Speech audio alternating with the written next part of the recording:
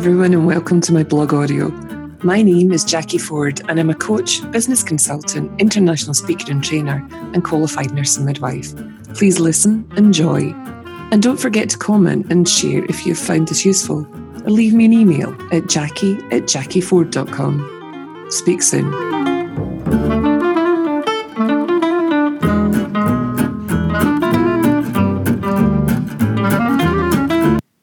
Hi, and welcome to this week's blog. It's not you, it's me. Don't you just love, she says sarcastically, this wee phrase which has probably been said an unfathomable number of times by some man or woman at various points in history to soften the blow of leaving, failing relationships.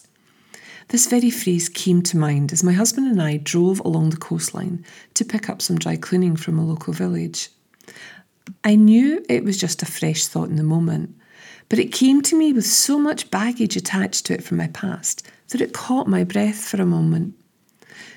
To be fair, I was in a stinking mood, as I have just begun a 30-day experiment lowering my calorific intake to invite my crazy thoughts and my crazy stories to reveal themselves to me. And to my right, Mr. Forde sat there, looking like a really big, juicy target, which, bless the poor soul, he has been many a time in my torrid past. However, just as the "it's not you, it's me" thought became visible, a wave of gentleness and a big smile washed over me as I glimpsed what was happening in my mind. It's not you, it's me. The next thing I knew, I remembered a story I used to share with people when I was a young woman and wasn't dating. A story that would make people laugh and get them off my backs on the "why aren't you dating?" interrogation. Just like being single was a bad thing. So I would tell them I really wanted to have 7 boyfriends that I could keep neatly in one of my cupboards, one for each day of the week, in order that I could choose which man, which personality, and which hobbies and sports I wanted to do in that particular day. People would just laugh and just move on in the conversation, citing that might not be such a bad idea after all. So I was let off the interrogative hook yet again, in the midst of nervous giggles and overactive imaginations. Still sounds like a good idea though.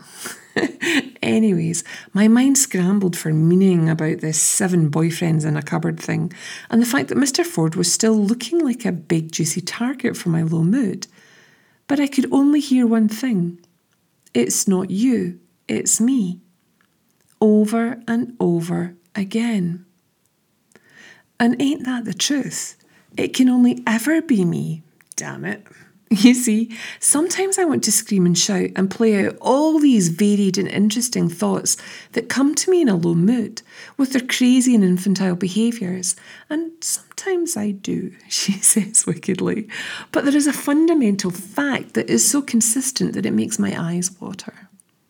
It's not you, it's me. We all make meaning out of the thoughts that pass through our minds consciously or unconsciously. And the trick is knowing, especially in times when you feel stress or overwhelm, that it can only ever be you that makes that meaning. As Sid Banks states, our feelings are a barometer of our thoughts. And on this occasion, I was in a low mood. I don't know about you, but when I am in a low mood, my thoughts look all sparkly, windswept and interesting to me, and I tend to want to put dog collars on them and walk them about till the sun comes out and everything becomes clearer and I can see what the hell I'm doing. Yeah, my imagination's a bit weird. But here is the thing, we all do this in our own unique ways. We go about our business all happy and jolly, and then in the blink of an eye, fall into a lower state of mind and lovingly pet and entertain the thoughts that come along in that lower state of mind, which often leads to behaviours and actions we normally wouldn't engage in. What I was thinking was never real. It was just a thought in the moment, passing by like they all do. But I gave it meaning, which always becomes turbocharged in lower states of mind for me. So, it's not you, it's me. It always is, and it always will be.